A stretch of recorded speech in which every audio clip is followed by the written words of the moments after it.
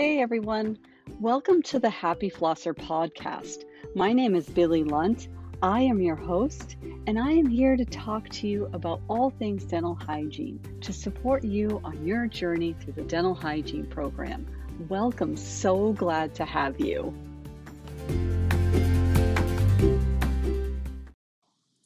From your very first semester, you as students start talking about when you have to take local anesthesia. And for most of you, the comments and the feelings that come out of you when you're discussing taking pain management are ones of anxiety. And I just want to use this time in this episode of us together to share with you that that is normal and to let you know that it's okay to feel that way because your patients feel that way too. And it's just like everything else that you learn in dental hygiene school and pretty much everything else that you do in life, the more you do it, the more confident you'll become and the better you'll get at it. And therefore, your patients will benefit from it. Now, a lot of you can kind of pinpoint what's causing you the anxiety. Is it the fact that you're actually going to use a needle in someone else's mouth? Are you afraid that you're going to hurt your patient? Are you afraid that your technique is not going to be okay?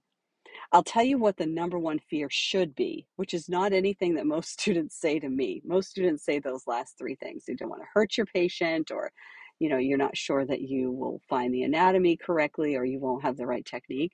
The number one scary thing about using local anesthesia on a patient is an allergic reaction. That is usually outside of our control, and it's fast onset and in a medical emergency situation arises. That should always be your number one fear and your biggest concern with using local anesthesia. So I will say, as long as you keep that on the forefront of your mind, everything else becomes easy because you can manage everything else. You can work on everything else. You can improve. You can hone in on your skills and really grow exponentially really quickly with your techniques and your administration of local anesthesia. But that allergic reaction comes on in a blink of an eye with any patient just when you least expect it. And that should be really the only thing that you're fearful of. So I just want to say how far we've come in our profession. Local anesthesia is one of those things that I want you to think about as a huge step in the right direction of dental hygienists being able to work towards the full scope of their practice. We have for years been taught all of the anatomy, all of the pharmacology, all of the techniques. But for a long time, because of laws, we're not able to actually use that knowledge in the clinical setting with patient care.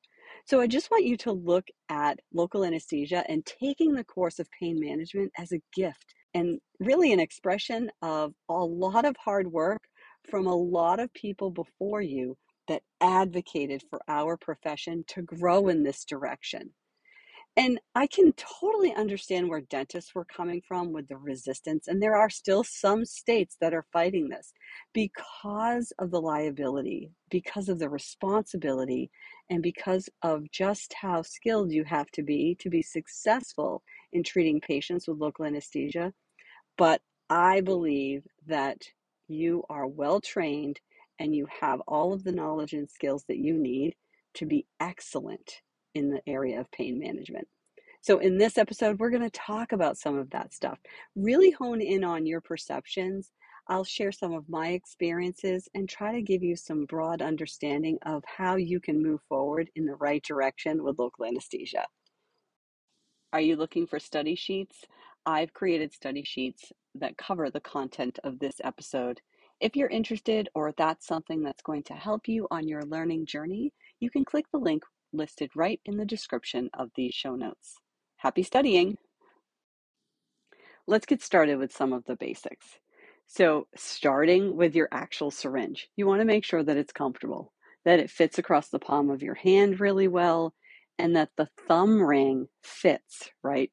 You want to make sure that your thumb goes through, it's comfortable, and that you have all the right parts of your hand in all the right places of the actual syringe. There's a window on the syringe where you insert the carpule, and there's definitely a way to insert the carpule correctly. So you have to pull back on the plunger insert the carpule and then engage the harpoon into it. And you'll learn all about that when you take local anesthesia. But it's really important for you to load the syringe correctly and make sure the syringe properly fits your hand. The other thing is that when you go to do your injection, there's a couple of things that you want to keep in mind. Number one, you want to have the window so that it's within your view so that you can actually see the carpule when you are injecting. So number one, you know how much you're injecting. Number two, you can see when you aspirate if you get a positive aspiration. The other thing you want to do is on the carpules, sometimes the barcode is a solid strip across the carpule. So you want to make sure that you turn the carpule so that that solid strip isn't impeding your view, so that when you check, when you do your aspiration, you can actually see whether or not you have a positive or negative aspiration. So what is an aspiration? Aspiration is the number one most important thing that you must never forget as a dental hygienist. An aspiration test ensures that you're not in the blood vessel. When you gently pull back on the thumb ring, it creates negative pressure within the cartridge. So if blood flows into the carpule, you know that you have a positive aspiration. The blood will enter the cartridge, and that alerts you that you need to reposition your needle and that you're in the blood vessel. It's really important to know. Why is it important to know whether or not you're in the blood vessel? Because you can create an anesthetic overdose. If you inject into the blood vessels, you'll produce a high blood level of the anesthetic that you're using, and you don't want to do that. So when the blood is present, you have a positive aspiration, don't inject. You're going to reposition your needle and do another aspiration check. Number one most important thing when you are injecting. Don't inject until you aspirate. Aspirate first, then inject when you know that you're in the right place. Another thing that I can't stress enough is, we think about what stresses us out and the fear that we have of giving that injection to our patient. And like I said to you, the number one fear you should have is allergic reaction. Trust everything that you know, all the stuff that you learned in oral anatomy, head and neck anatomy. You know your landmarks. Come to lab prepared. You know all of your landmarks, and these landmarks are very clear for you to get your positioning correctly so that you can do a really nice injection for your patient. Do a little review of your neuroanatomy, right? Your central nervous system, your peripheral nervous system, so that you can understand how those sensory and motor neurons work, so that when you are using local anesthetic, you understand things on a cellular level. It will give you a little more confidence when you're doing it. If you can definitely find your landmarks, it will reduce your stress level when you're trying to give that injection. If you definitely understand how the nervous system works, it will give you more confidence in what you're doing. Remember, local anesthesia provides us the opportunity to provide care to our patients without any discomfort or pain. It allows us to be able to do what we need to do and really treat our patients at the highest level. Some of the most common local anesthesia injections for the maxillary arch, which usually when you first start learning how to give injections, we always start with the maxillary arch. Maxillary arch has really good positive success rates with it.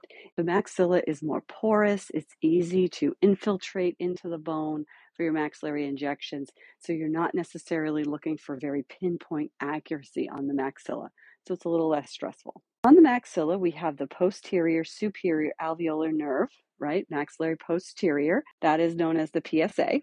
The middle superior alveolar nerve, the MSA, which branches off the infraorbital nerve. That is called the MSA. The ASA is the anterior superior alveolar nerve, and that supplies the canine and the incisors to the midline. The GP, which is the greater palatine, that provides anesthetic to the posterior portion of the hard palate and soft tissue to the midline and anterior to the first premolar. Now, that GP landmark is usually located just distal to the second molar. The NP is the nasopalatine, and that anesthetizes the anterior hard palate from first premolar to first premolar. And you'll see that landmark just lateral to the incisive papilla. And infiltration is very area specific. You're anesthetizing just a small area, maybe an apice of a tooth or two. And that is located any tooth where you're going to the fornix area and infiltrating that particular region. The infraorbital, known as the IO, will anesthetize the premolars and the anterior teeth to the midline. Those are the major areas that we do for the maxillary injections. The mandibular injections we do starting with the IA, the inferior alveolar nerve block. And this is a block that is, it causes a lot of stress for a lot of people because about 15 to 20% of the time you have a failure rate even when the block is done correctly. So be kind to yourself. You're going to place your thumb on the coronoid notch. This anesthetizes the mandibular teeth to the midline, the buccal gingiva, just anterior to the molars. It's important that you advance the needle on the IA until you contact bone. And while we're talking about that, make sure that the bevel on the needle is towards the bone. In most cases, that is the case. So you're advancing the needle until the bone is contacted and the barrel of the syringe is located over the opposite side premolars. This gives you the proper angulation. What's cool about the inferior alveolar nerve block is just after you do the injection, you withdraw the needle about halfway, aspirate again, and then deposit additional local anesthetic to get the lingual nerve, which is the next one that I'm going to talk about. The lingual nerve anesthetizes the lingual gingiva and the floor of the mouth region. And it's easy to get the lingual nerve with the same injection as the IA as you're coming out before you come completely out with the needle, so that the patient only has the one needle injection. You are able to anesthetize both areas. Now keep in mind that the IA has the highest rate of clinical failures, as I said.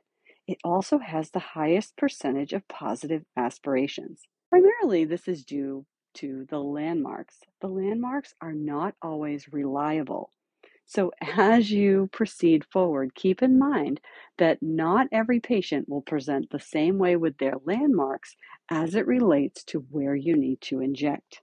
Some of the reasons is that if you contact the bone too soon, the tip is usually too far anterior to the ramus. If you don't contact bone, the needle tip may be too far posterior to the foramen. The needle may be running parallel to the ramus or be too high and into the parotid gland.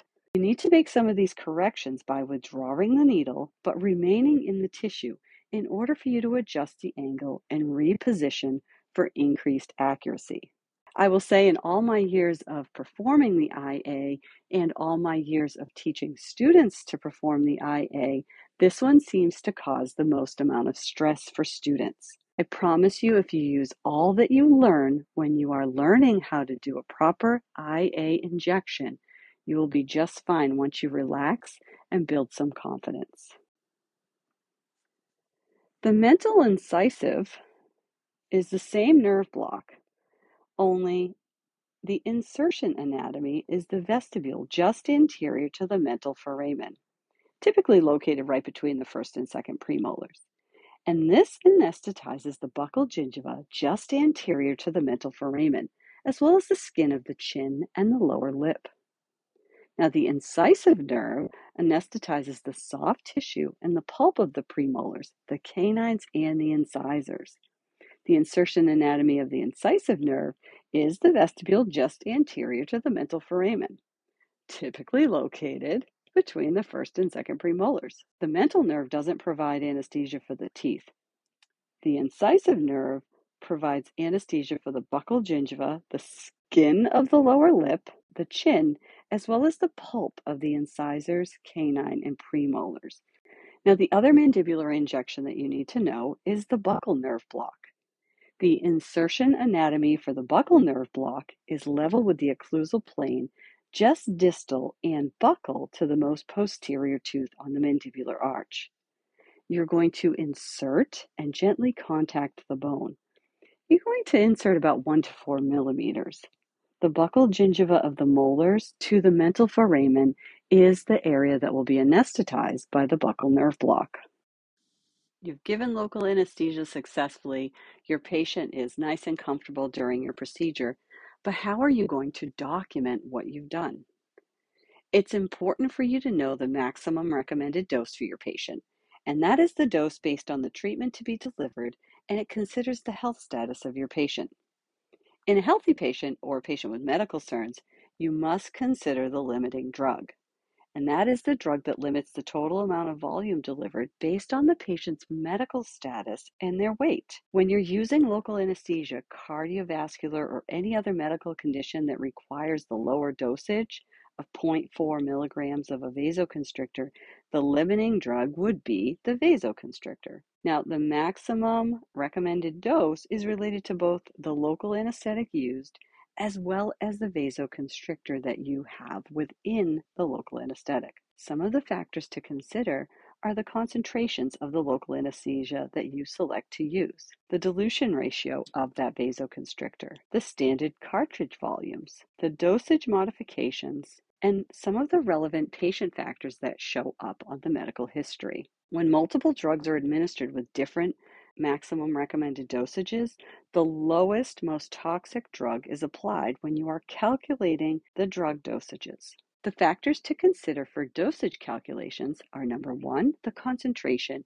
and number two, the volume and dosages delivered. So you want to think of the milliliters of the solution that's in the carpule and then the milligrams of the drug. In order to calculate the milliliters to milligrams, the milliliters is the fluid within the carpule, and the milligrams is the drug within the carpule. You're going to multiply the percentage of the concentration by the amount of solution in the carpule in order to achieve the number of milligrams.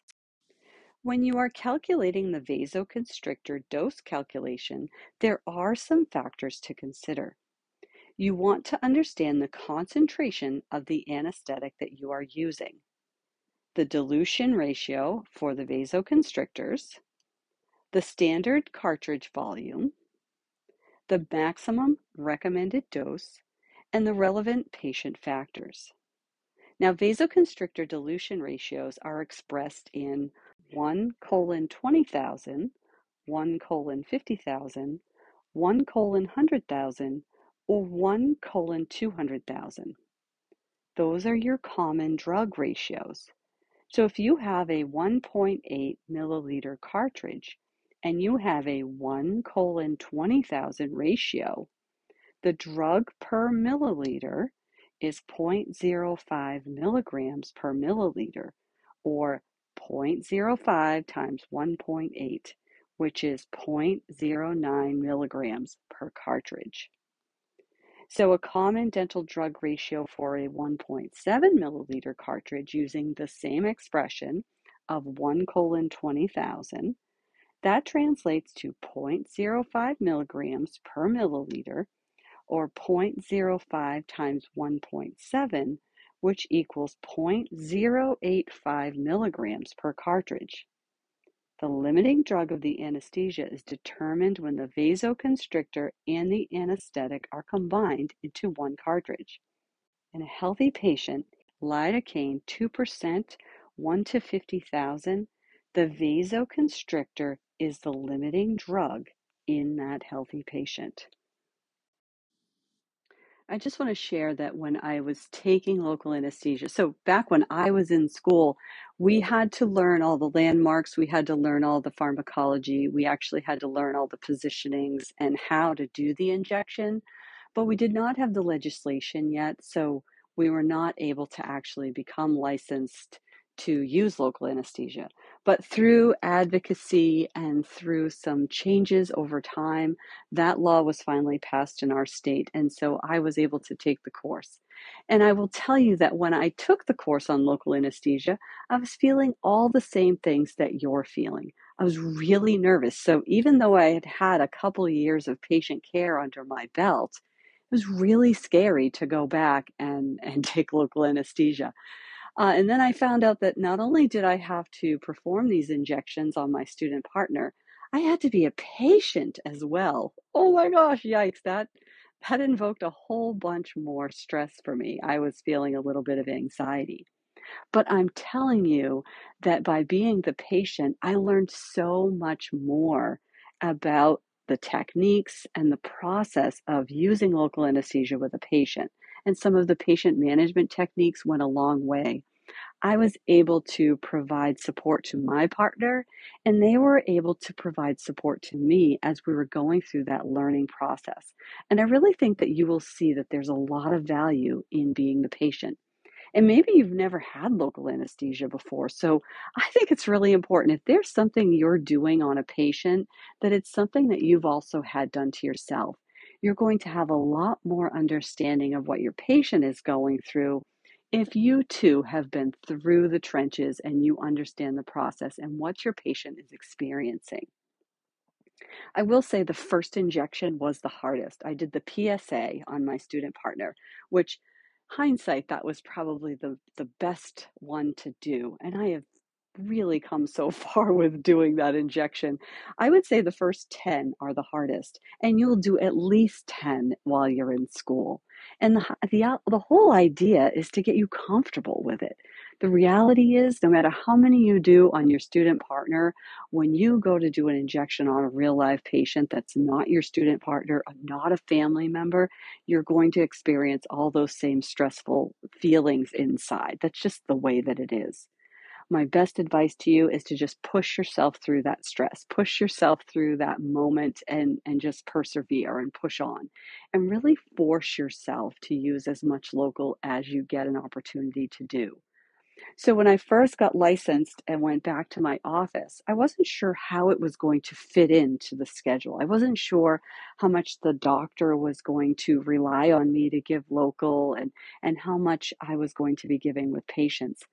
What I quickly discovered was that you have a lot of patients that come into the dental office and they're very afraid and they have a lot of fear. So, what's so nice about having the option for the dental hygienist to provide local is that sometimes the doctor's busy, and sometimes the patients have a relationship with the hygienist and they don't really see the doctor that often, especially young kids. So, sometimes when young kids require local anesthetic, it's so nice for the hygienist to be able to provide that to them, because those are the people that they're comfortable with. They may have seen the hygienist from the age of 3 all the way up to maybe 12 years old, and now they finally have to have local anesthetic for the first time. And they haven't really spent any time with the dentist. So that time with the hygienist builds value and trust. And so providing that patient with the opportunity to have local anesthetic from the hygienist just goes so far in patient care and keeping the anxiety levels low for your patients. The other thing is it really helps keep the team on schedule.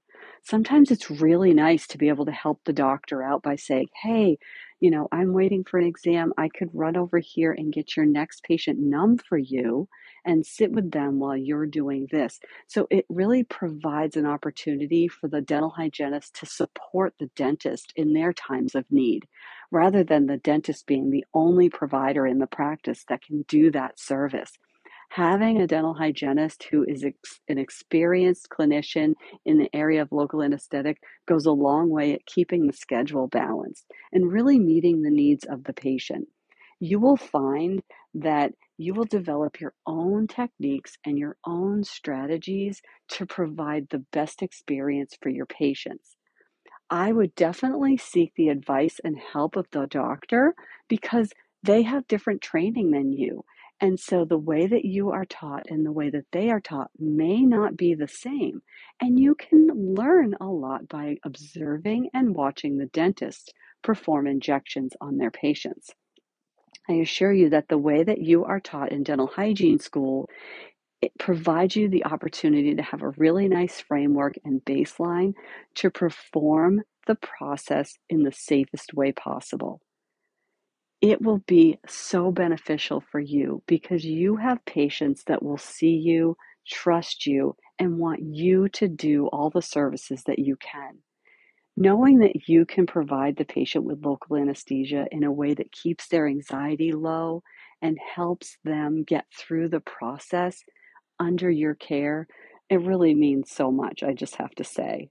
And one of the best things that I ever did was become licensed to provide local anesthesia with patients, because I feel like it just connected the dots for me in the operatory for patients. There were so many times that I had an anxious patient in my chair, and they were in my office for scaling and root planing or some kind of non-surgical periodontal therapy, and I would have to wait for the doctor to come in because their schedule was full.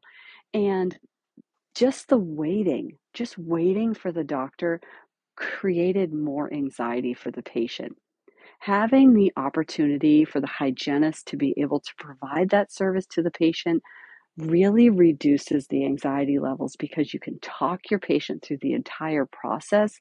You're giving them the local anesthetic, you're talking them through, you're educating them on the need and what they should expect through that whole process because that's what happened to you when you were taking local anesthesia.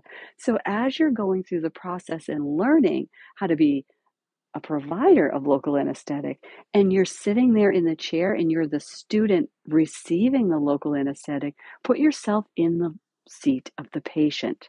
And that will really help you so that when you are there providing that care to a patient, you're able to meet your patient's needs right where they are, keep their anxiety levels low.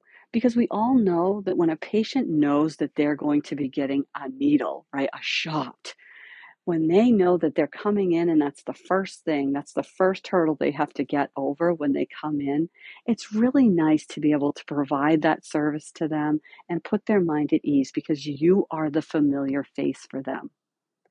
All I can say is it's one of those things where you just have to do it. You just have to trust your gut, trust that you've learned the landmarks, you understand the nervous system, you understand the drugs, and you understand how the whole process works. You passed head and neck anatomy. You are ready to do pain management. You can do this lab activity. You can put yourself through the trenches of really getting over that hurdle of that first injection. And I will say the first 10 or 12 are hard. The first 10 or 12 inferior alveolar nerve blocks are really stressful because it seems like all 10 of them are different. All the anatomy is different on all the patients. It just seems like that's how it works out. But I assure you, just like everything else, once you've just pushed yourself through that learning curve, that will also get easier. All right, hang in there. It's going to be great. And more good things to come, more advanced opportunities for hygienists to come. We're not there yet, guys. The scope of our practice is much higher than where we're at right now. We've got a long way to go. We've got a lot of advocacy to do. We've got a lot of learning to do, skill building. So keep it going.